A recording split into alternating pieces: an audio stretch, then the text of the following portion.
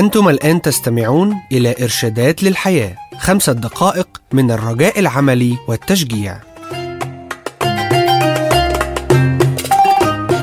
تعرف على 4 أشياء تختص بالألم في حياتك. فرحين في الرجاء، صابرين في الضيق، مواظبين في الصلاة.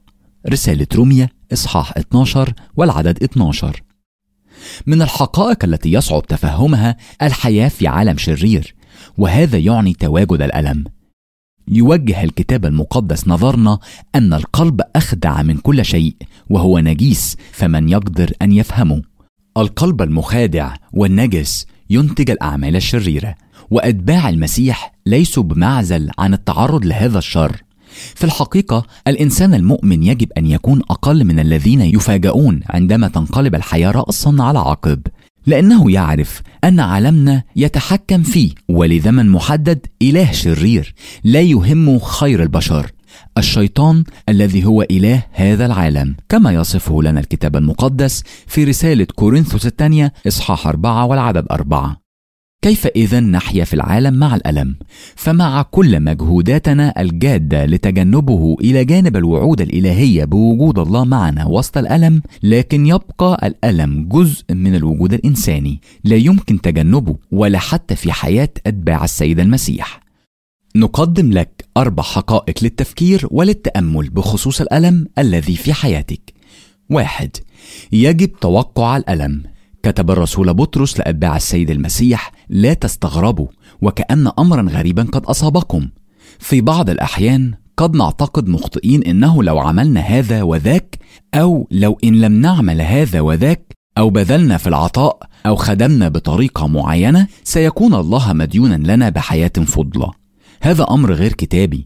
نحن نحيا في عالم ساقط، لذلك حيثما وجد الشر فإن أتباع المسيح سوف يعانون منه مثلهم مثل الآخرين. لا تتعجبوا نار التجارب المؤلمة. هذا ما تقوله لنا حقيقة كلمة الله. لو فكرت في الأمر فالصليب هو رمز للألم، وهو رمز إيماننا. 2. يوجد أمامنا شيء يجب عمله وسط الألم. يكمل الرسول بطرس كلامه: إذ على الذين يتألمون وفقا لإرادة الله أن يسلموا أنفسهم للخالق الأمين ويواظبوا على عمل الصلاح. رسالة بطرس الأولى إصحاح 4 والعدد 19. ما هي أعمال الصلاح التي ينبغي أن نستمر في عملها؟ الكتاب يعطينا الإجابة في روميا 12 وعدد 12 في 3 توجيهات سهلة: فرحين في الرجاء، صابرين في الضيق، مواظبين على الصلاة. 3. الله يضيف القيمة للألم عندما تحتمل بأسلوب إلهي. فكر في هذه الحقيقة. نعم، كلمة الله تخبرنا أن الألم الذي نجتازه سوف يؤدي لنتائج لا تصدق، وهذا هو الوعد.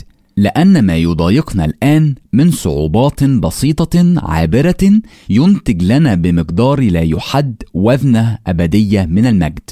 وهذه هي نظرة الألم الفريدة للمسيحية. واحد من المؤلفين يشرح أن المسيحية تعلم ما هو ضد مبدأ القدرية، فالألم صعب وهو ضد ما تعتقد فيه البوذية، والمعاناة هي حقيقة ضد عقيدة الكارما، والألم غالبا ما يكون غير عادل، وهذا ضد العلمانية. الألم له معنى، لذلك يوجد له قصد، ولو تم التعامل معه بطريقة سليمة يمكن أن يقودنا بعمق في محبة الله وإلى ثبات وقوة روحية أعظم أكبر من كل ما تتخيل. 4. يمكننا أن نتجدد يوميا وسط الألم. وإن كان إنساننا الخارجي يفنى، فالداخل يتجدد يوما فيوما.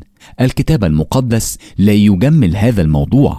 إن أجسادنا ستبلى تفنى، لكن الإنسان المؤمن يملك حياة داخلية تعيش تحت تأثير الروح القدس. وكلمة الله تقول أن الروح القدس هو مصدر أوقات الفرج التي تأتي من عند الرب. ليت إن عاش الروح القدس ومحبة الله يصيران واقع ملموس في حياتك اليوم. استمعتم إلى إرشادات للحياة. للحصول على معلومات أكثر اتصل بالمحطة التي تستمع إليها.